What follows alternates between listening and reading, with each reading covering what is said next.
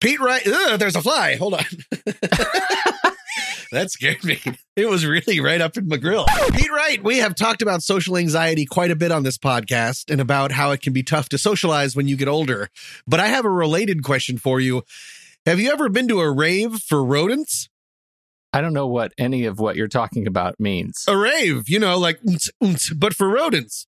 You might someday, because professors at Johns Hopkins University, Pete, have started giving ecstasy to mice. No. Welcome to What's That Smell? Sometimes, you want to keep talking about this? Okay, well, I was going to do the opener, but yeah, we can dive into this a little bit. Whatever, just a little bit, just a nugget. Maybe just a tab. How about that? Let me explain a little bit more. When we are younger, through our adolescence, our brains are more malleable and open to various input. These early moments are called critical periods, and scientists have speculated that there might be a critical period for social behaviors. This would be a time when learning social behavior and doing social behavior feels extra good. Now, scientists at JHU put mice of different ages in a new social setting and let them pick between hanging out by themselves or socializing with a new mouse group, like a mixer, I guess, or something like that. Around adolescence, the mice really wanted to be social, and that tendency got less and less as they got older. As they got older, they just wanted to hang out by themselves. But then, Pete, the mouse Ecstasy. Molly kicked in. Exactly. When the scientists dosed older mice with MDMA, it was as if the critical period had reopened and the oldies wanted to party with new friends again. To the researchers' knowledge, this is the first time that scientists have characterized a critical period for finding social learning rewarding. So this isn't a critical period for conditioning yourself to drop a great high. No, I don't think so. It's supposed to, because they already know that MDMA helps humans with PTSD, and they think that this maybe helps explain that. Why? Because it's reopening up a critical period when you're more open to social behavior and you're more open to just life sort of in general. And this could really open up the sociability for older humans someday, which is, I don't know if this is what we should be doing with science, but for now, This is what we should be doing with science. I don't know what JHU has in store Rockets, for us, but or planetary exploration or acid mice. Okay. Exactly.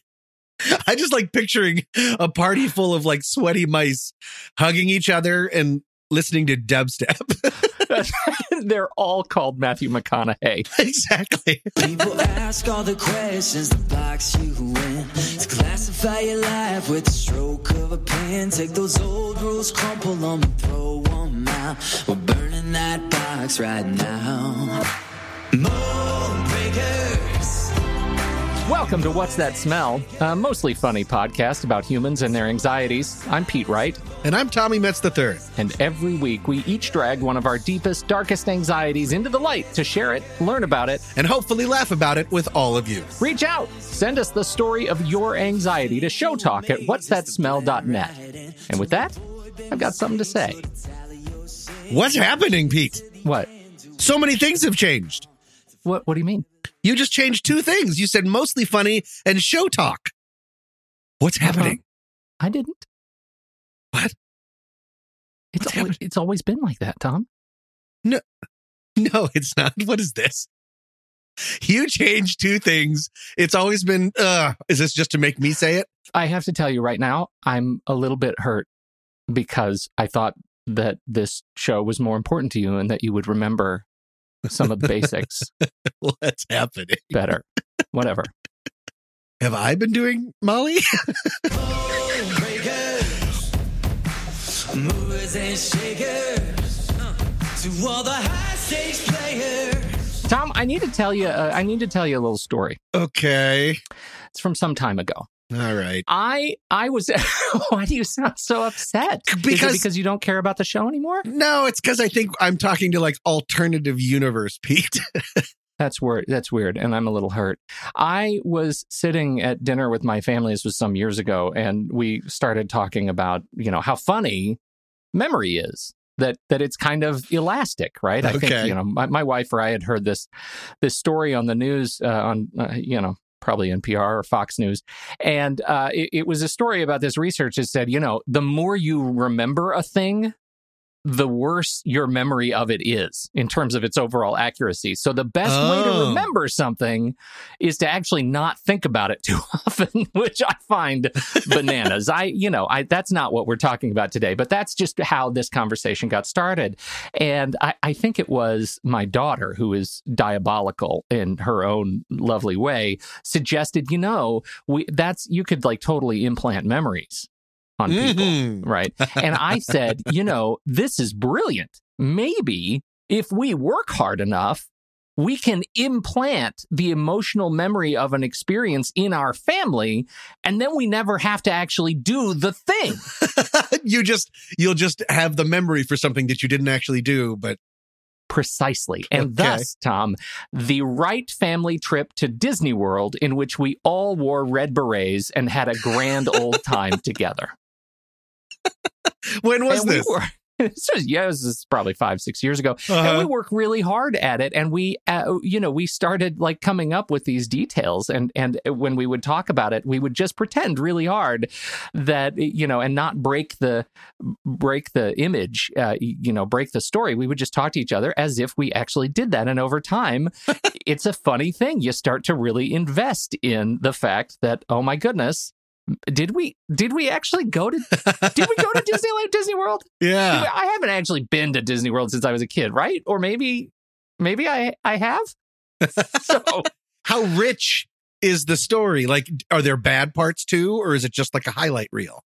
No. And at one point there's, I started saying, you remember the anti-gravity ride? And I mean, it's just stuff that's like really, sure. Like you just make stuff up. Right? That's how this all works. You just make stuff up.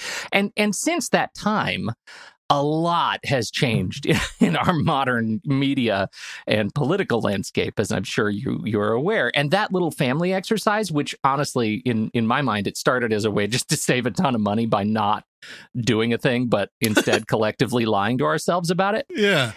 That has become a horrifying reality in which we risk no longer being able to believe anything happening in the world around us. Today, Tom, I'd like to talk to you about gaslighting.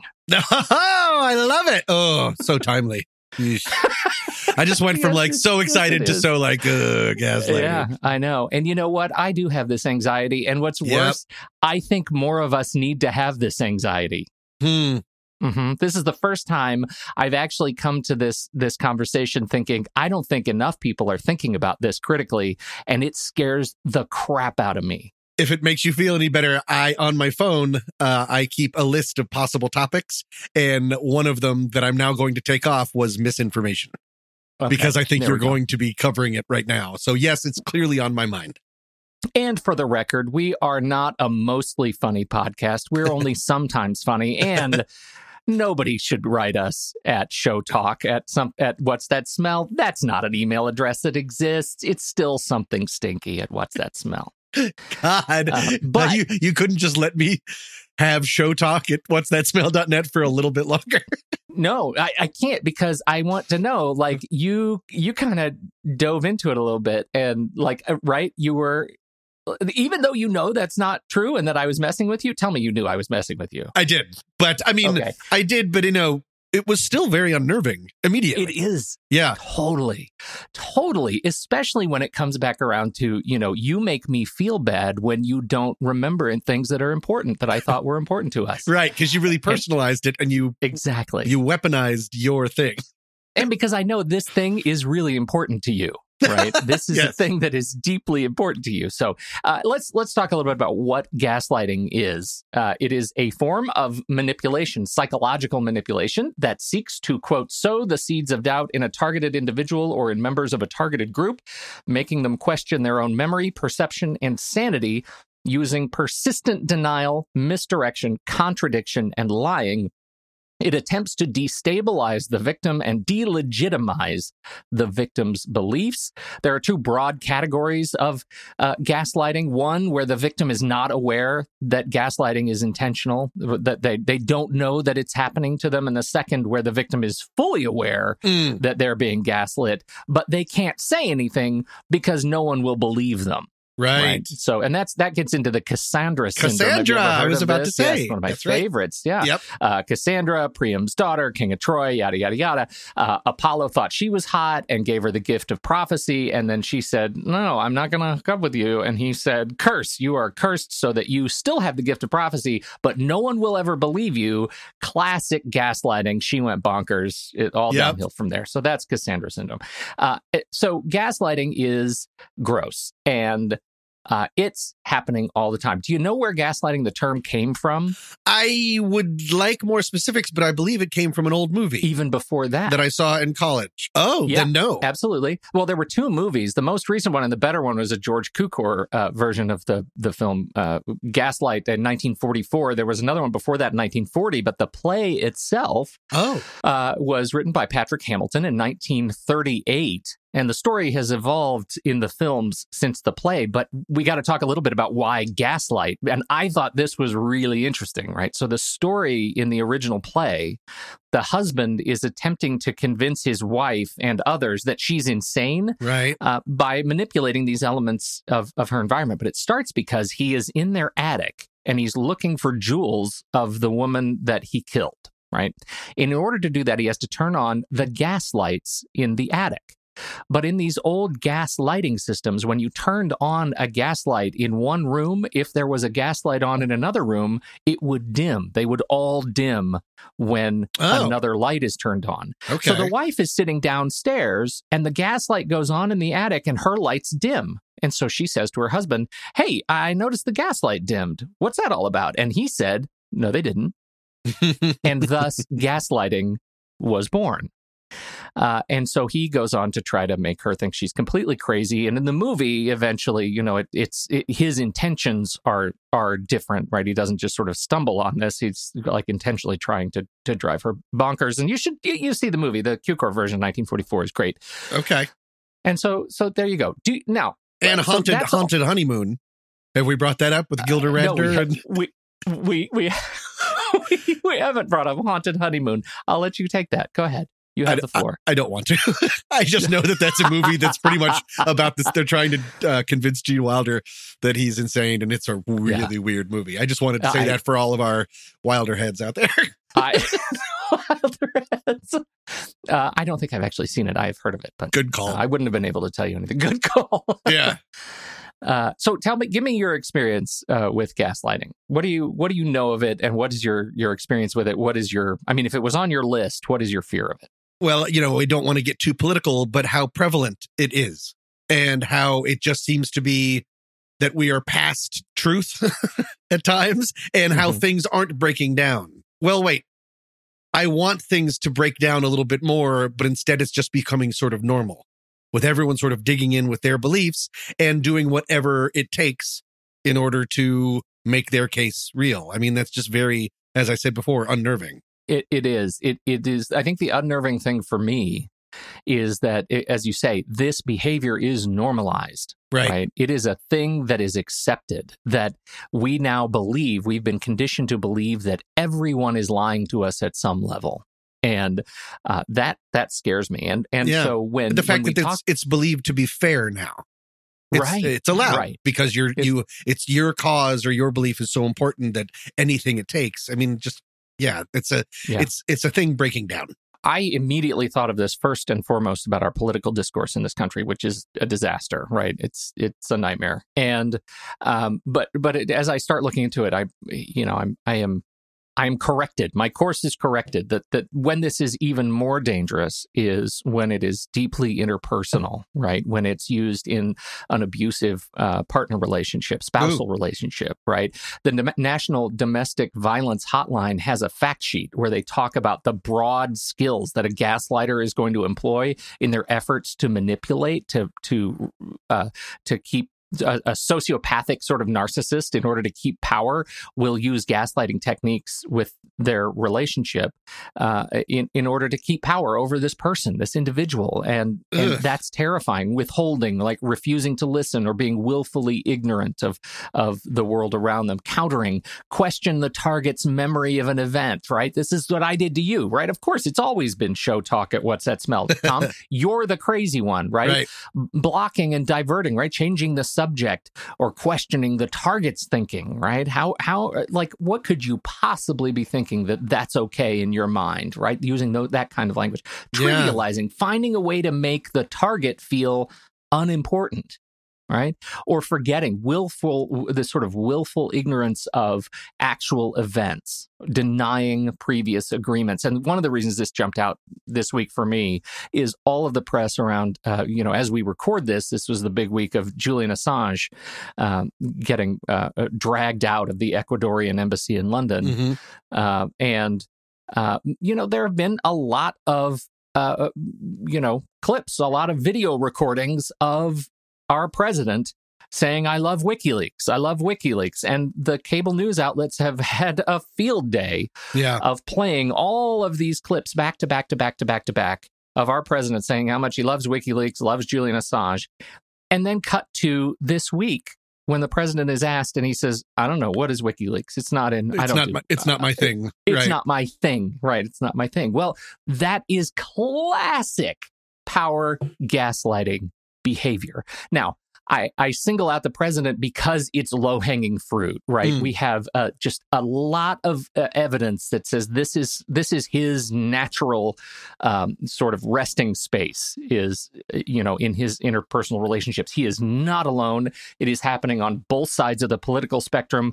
There's just not as much evidence that I have, easily accessible because it's just so easy to find the president doing this. Sure. Whatever. Psychology Today has an even more detailed list of signs that you're hanging with a gaslighter, and that's I feel like I should just list these quickly. Yeah. Because you should know, right? You should be thinking about this in your relationship. That's just the way that you said it. It sounded like a listicle on BuzzFeed. Yeah. Like, which gaslighter from Riverdale would you be, or whatever it is? Totally. That's absolutely true. And Archie, he's a massive gaslighter. Look, so number one, they tell blatant lies, right? You have observable evidence that what they're saying is not true, and yet they continue to say it. Number two, they deny they ever said something, even though you have proof. Number three, they use what is near and dear to you as ammunition. Right? Oof, yep. Your kids are important to you. They're going to find a way to tell you that your life would have been better had you not had kids, right? Those kinds of things, right? They'll wear you down over time. Right. And in the process, they'll build you up a little bit too, because you need positive reinforcement in order for the negative reinforcement to stick. What's an example of that? You have great choice in clothes. I love the shirts that you pick out. They really hide the problems with your bone structure. Got it. So a carrot and a stick. Got it. Okay. And that is number bone 6, right? To throw in positive reinforcement to confuse you, right? Because when you're confused, you are weak. Right. But this is where it gets more complicated and on the interpersonal relationship. And then I think by extension, our relationship with information and misinformation. Robin Stern of the Yale Center for Emotional Intelligence and author of the book, The Gaslight Effect, a real know-it-all on the subject. Yep. She says this: the gaslighter doesn't necessarily need to be acting with malicious intent, nor does the gaslighter necessarily need to realize they are gaslighting another person for it to be happening. What? Yeah, think about that. They don't need to know they're doing it for it to be happening. Because if you're spouting misinformation that you believe is true, you're actually taking part in the gaslighting without knowing it? Possibly, yes. The example that Robin uses is maybe your parents had a very cut and dry belief, and that certainty is how they and now you see the world. And when someone sees things differently, you assume naturally that something is wrong with them. Okay. That's an example of sort of playing into the gaslight effect. Right. So I think what calls attention to having to question your relationships with, with the people who may be very important to you, but to make sure that you are that they are healthy and that they're strong, and that your relationships with the information sources are healthy and strong, and that you feel like you can trust them. But even the language that I'm using there, that you feel like you can trust them, Yeah. is essentially gaslit language. How come? Just because I feel that I can trust it doesn't mean it's right and accurate and has my best interests at heart. I guess, I mean, there's something sort of defeating about that. But I'm like, at some point, does it just sort of become about faith? Does it just become a thing of faith? Like, you have to have faith that whoever I'm listening to has my best interests at heart? Because a lot of this stuff isn't, I mean, I don't personally have the empirical evidence. I haven't gone over these things, but I believe that vaccinations are important. I believe that climate change, we shouldn't keep it calling it climate change. We should go back to calling it global warming. But these are my, but I haven't gone through the stuff. I guess I've just put my lot in with the people that I believe.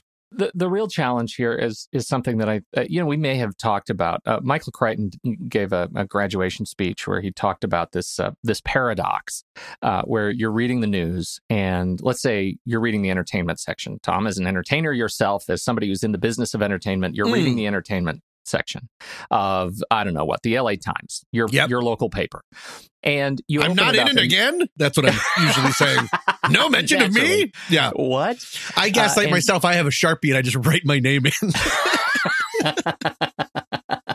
So you're reading the paper and you see you're reading this article on projections in the film industry for the next year, and you see all of these problems with it because in your experience in your business and the work that you do, you know a thing or two about this business, and you see all kinds of errors that the reporter has made in writing this story that make that questionable. Right. And because of your personal investment and your professional experience, that is a rational response, right? To say this is not true. This is not accurate. I'm going to move on. And you turn the page and suddenly you're reading about how they're going to achieve Brexit without starting sectarian violence on the border between Ireland and Northern Ireland. And suddenly you're like, wow, that's crazy. I see. Sure. You don't know anything about the politics of Brexit apart from what has been said on the late night shows. And you don't, it's not in your world every day. And so you have no incentive to disbelieve. But that's the problem. It's what Crichton calls the wet streets cause rain effect, that you believe it because it's in print and you trust it because it's in print, because you have no incentive to disbelieve. Right. And that is the danger that we have right now, that we have to find those sources with which we can retrace their research, their information, if we choose to do that. And sometimes we have to disagree with it. And that is one of the ways to get out of a gaslit relationship with a media outlet, is to find yourself or is to start asking the harder questions that might result in you disagreeing with what is being presented. And sometimes maybe cherry picking a little bit, going through the work to say, hey, should I really trust what they've just written? Maybe I need to find some of the source material. Where else has this been reported? How can I verify this with another outlet? Maybe one that I don't agree with. It takes a lot more work to get out of a gaslighting relationship with media, but it's really important to do so. So, I mean, I think that everything you're saying should immediately be connected to email forwards. Oh, God, they're the worst. I got one from a family member not too long ago, and it was just, what I could tell was it had been forwarded from 300 white men, older white men. You could just sort of go down. And it was very angry about something involving the Electoral College. And it made a interesting point. And then I looked it up, and it was not. It was news that had been cherry picked and altered. And it all went back to, it was actually someone misquoted a Breitbart article in order to make their point. That starts the avalanche. And this had been sent to hundreds of people, it seemed like. And it without being examined, it did make a very good argument. But then it wasn't based in truth. And so I sent that back to that family member, and they said, oh, okay. I was like, well, I guess. Oh, okay. It's dangerous. No. Yeah, it's scary. That's right. But that's gaslighting relationship, right? They're trying to make that relationship makes you feel less important when they just say, that's not right. Oh, well, whatever. Yeah. they're minimizing you. So I tend for information gathering, I do visit Snopes all the time. Snopes.com is a great resource. That's where I found the different information about the email was Snopes. Yes. And then I actually went to the link to the original Breitbart article for myself just to sort of double check. And Snopes is great. It is great, and they do some great work. This this group of people now, and the website has come a long way. But even so, one of the things that is so great about Snopes is that it is traceable, right? You can go through, and when they say something is false, they can tell you exactly why. They give you the exact quotes from the original sources that you can sort through yourself and actually see what is being twisted and where it's being twisted and just how much it's being twisted. And those things, I think, that makes Snopes a must bookmark place. Yep. It is more it's more difficult when you talk about getting out of a relationship, an interpersonal relationship where you're being gaslit or unconsciously. And the problem is I find all of these sort of psychology resources, spinning off of Psychology Today, and they all have recommendations that go something like this. And you have to put yourself in the space of being gaslit, right? You are in this power vacuum where you have a limited amount of power in the relationship or no power in the relationship. And these are the first kinds of recommendations that these professionals have to say. 1, give yourself permission to feel. Give yourself permission to have compassion for yourself. Start making hard choices. Start by making a sacrifice. What? What does any of that mean? And why am I getting so turned on? ASMR gaslighting, everybody. Welcome to the show. The future. It's a good grief, like forehead slapping kind of moment when you're trying to figure out how to get out of this. And that's because it's so hard, right?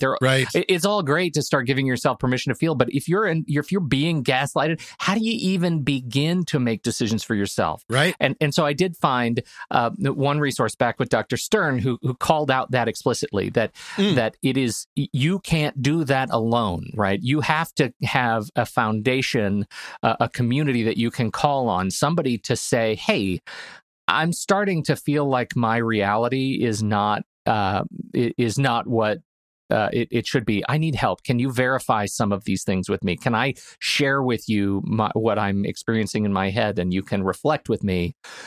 Is this real?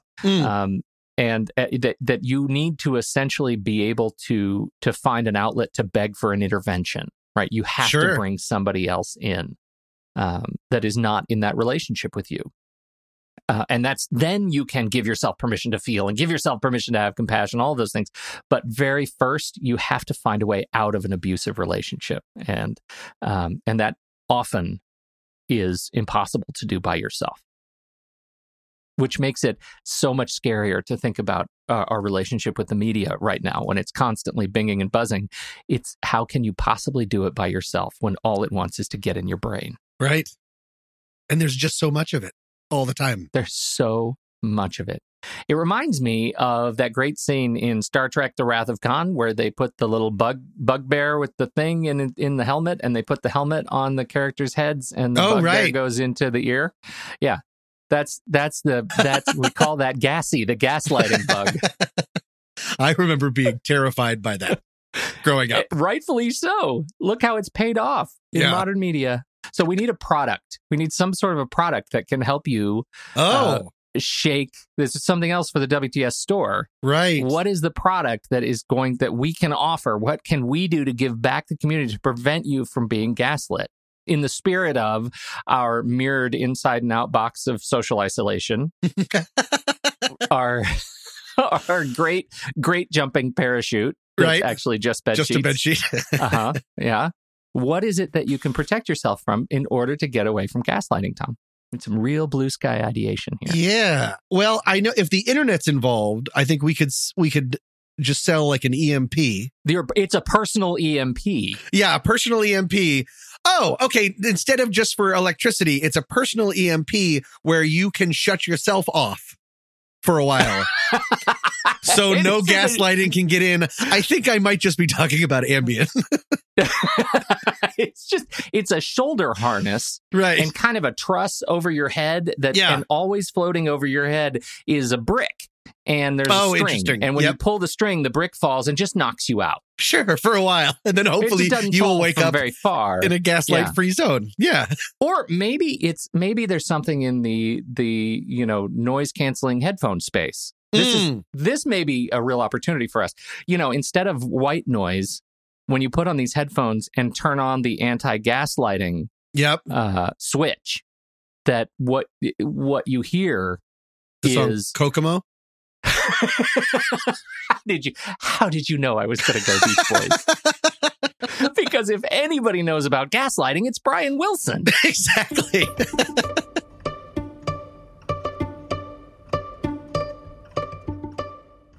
Pete, regret of the week. This just happened a few days ago, and I'm still thinking about it. Because it involves something that I do for a living. It's with young storytellers. I won't go into all what young storytellers is. I know we've talked about it on older podcasts, but either way, I was leading something called a Day of Story that ends. It's a 4 or 5 hour long program that ends with a bunch of fourth graders presenting story ideas to the rest of the group. And there was about 20 kids. And as it would, it was going on a little long, and the presentations were going on, and energy was really running low. So I had all the kids stand up and jump up and down, and then spin around 4 times. Sounds good, right? So far. I heard a really loud thunk and a scream. One kid had spun around too fast, lost his balance, and hit his head on the desk. So now he's under the desk crying, and then another mentor in the group goes, Tommy, and points to another kid whose nose is bleeding because he hit himself in the face with his own hand while jumping around, and then I guess he fell over too. I do this as part of my living, Pete, and I wanted to raise the energy up in a room, and I injured 2 kids within 4 seconds, and they both had to go to the nurse. These are 4th graders, and I'm an adult. It's not, it ended up okay. They did come back, but yikes. Like everything just went catastrophically wrong so fast. That is my regret. Here's something you won't regret, Tom. Today's podcast is brought to you by Audible. Get a free audiobook download and 30-day free trial at audibletrial.com/scent of a podcast. Over 300 billion titles to choose from. Wow. Your iPhone, Android, Kindle, your Square audio playing device. And for listeners of What's That Smell, Audible is offering this free audiobook download. All you have to do is go to audibletrial.com/scent of a podcast. You sign up for your free trial there, and then you can search for a book. And I've got this recommended book. I don't know. If you're into horror books, I like this one. I am. You know this Guillermo del Toro fellow? Yeah. You've heard of him. Yep. He does. Yeah. Hellboy. He did. He's got Pan's Labyrinth, right? He did that.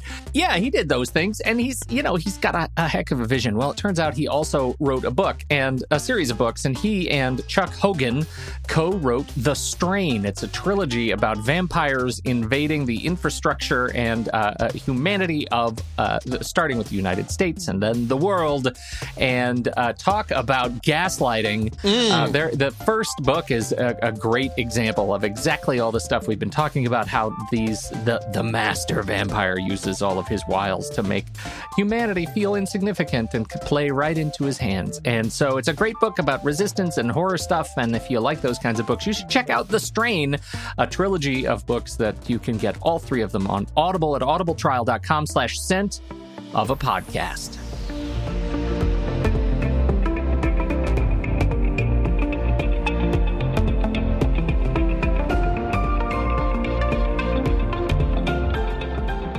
Pete, I have a red hot and shiny new listener submission this week, and I think it's going to be very relatable because it happens all the time. Are you ready?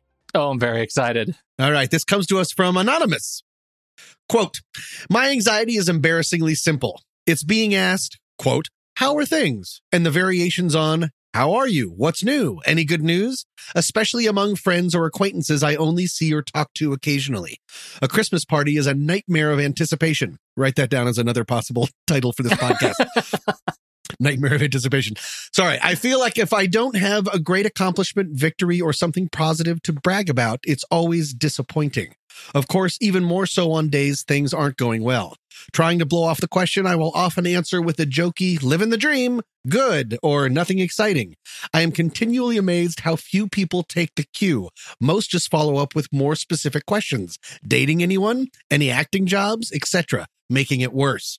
I have been coached by friends to plan something in advance to talk about and even watch them apply this technique.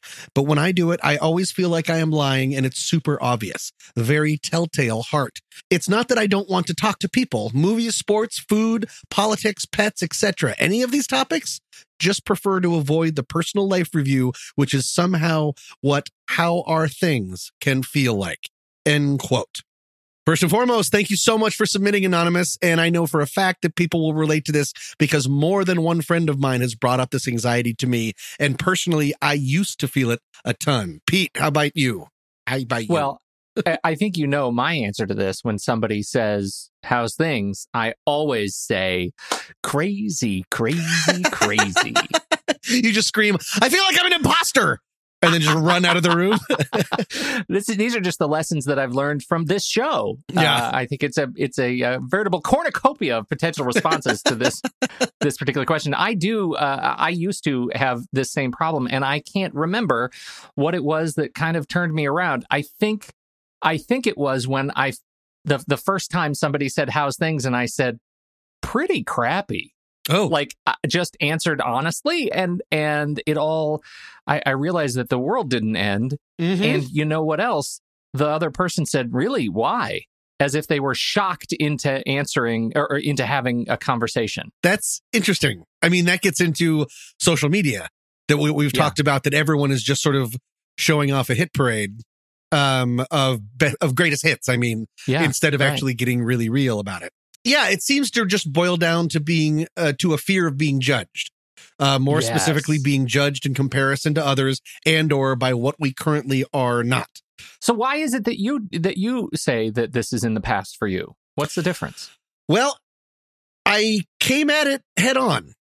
And I figured out, actually, I was taken aback a little bit reading this, reading the submission, because when she or he says, I've been coached by friends to plan something in advance to talk about, that's what I do.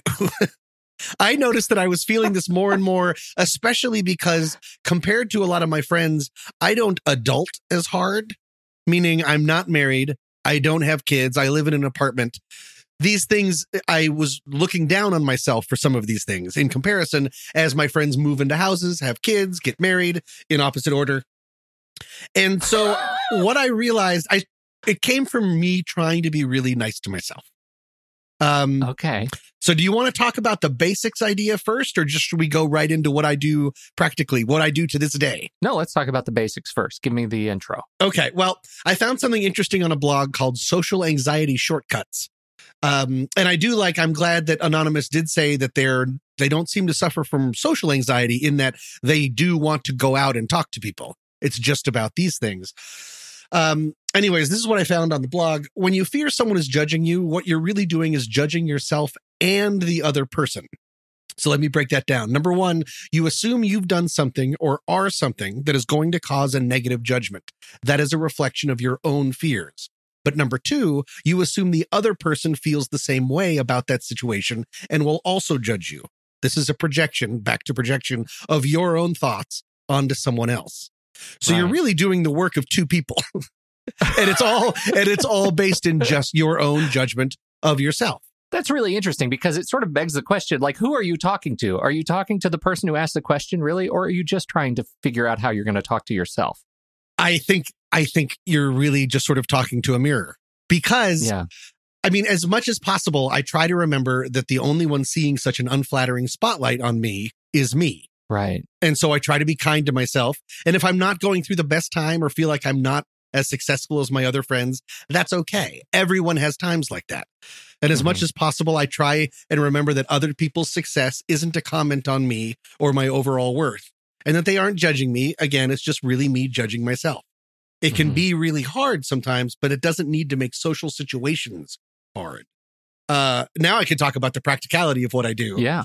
I can see why saying living the dream or good produces follow-up questions, because there's been nothing specific offered.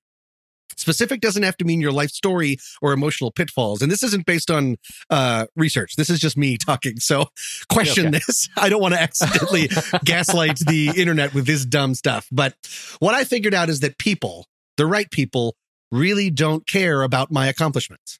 They just want me to be happy and feel a connection during the conversation. How I started dealing with it is when I was catching up, I would have an anecdote ready. Something interesting or funny happens at everyone's job and in everyone's life. So just sort of keep that in your back pocket, because these people aren't looking for my life story just to check in. So if I'm not comfortable giving them a full sum up, I would just tell the anecdote and then pivot the conversation right back to them, because they probably just want to talk about themselves anyway. And so if you can just sort of, for instance, I would tell, if someone said, how's work going? I would tell that story I just told in my regret and then pivot back to them. How are you? Yeah. Then that's fine. Then I don't have to go into the fact that if work is a little light right now, or if I'm having some money troubles, unless I want to share that, there's no need to. I don't feel that that's what people are really looking for. I think it's a connection, something specific, and then a pivot. That's what I do if I'm feeling sort of a little down. This is where it gets confusing for me, because everything that I have in my head as you're talking about this is somebody who, like, I know, and that, you know, maybe we haven't seen each other in a while. Maybe we see each other at a restaurant or at the bank or something. Who goes to a bank? Go to the bank. Anyway, the soda shop. Maybe. But what happens when, and this is my experience, when you're like driving through a Starbucks, and sometimes I just want the drink. Just hand me my drink, and you can scan my phone and we can move on with our day. Like, I don't need platitudes, but let's just say my drink is taking a little bit longer to steam or foam or whatever is going on in the workshop. Yeah. They'll lean out the window and they'll scan. We'll do our little exchange, and then they'll say, "So, how's your day?" Then what? What do you do? What's your natural response? Like, I usually say something like, "Sun's still shining," like as if the alternative is it's the end of the world. Like, right. Well, I'm still not breathing for now. Exactly. Such a morbid Starbucks. That is really morbid, but it's always the first place I go is this, like, well, it's either this or we're all dead response, which is terrible. Well, I say, good, how's yours? Isn't that the social contract? Man. God. Wait, do you really? You just made it sound so easy. Of course it is. It's the pivot. You started this anxiety, and I thought, no, I got this one under control. And now I'm feeling really terrible. That was you doing the work of 5 people. Right. Yeah, I mean, just remember that this conversation is for your benefit. Like, you are the one. If someone asks you, it's so they can feel good about your guys' relationship. They can feel good about themselves for asking, and to cover up that horrible silence that is always around us at all times, threatening to break our brains. And so, yeah, for me, I'm not telling Anonymous what to do. I can't tell anyone what to do. I just learned to relax and realize that it's not a angry question. How I choose to let it make me feel is a choice I'm making. And so I chose, and it took a while. And again, I'm doing a little bit of work. Again, I'm saying that I have this story in my back pocket if I need it. But if you're just sort of prepared like that, I think it's fine. And I'm being nice to myself in that I'm believing that it's not obvious of what I'm doing. I remember that's something that Anonymous said, that she or he said that she or he feels it's really obvious if they're lying or just sort of moving the conversation along. I doubt it. I disagree. I don't think people are looking that hard. Wow. I need practice. Like, how's your day? Well, we're not living in our dystopian Mad Max future yet. Right? Yeah. Like, so you're just driving around bumming everybody out at coffee places? It's all me. Happy McDoodle Pants. If you think you were made just to blend right in, to avoid big mistakes or to tally your sins. You might get to the end doing nothing wrong, to find you never lived at all. Thank you all so much for joining us in this episode. Today's tune is Mold Breakers by Jay Denton. Coming up next week, I want to say true, but I bet the idea is false. Yeah, it is, because you should be seeing a pattern to my rigorous line of inquiry, mostly. I am not currently married to a speech therapist, currently. But looking. But fingers crossed. Well, I mean, you have to look up and know the word you want to say, and then we'll tell you the anxiety you're probably experiencing as you say it. Until then, I'm Tommy Metz III. And I'm Pete Wright. Thank you for downloading. We'll be back next week on What's That Smell?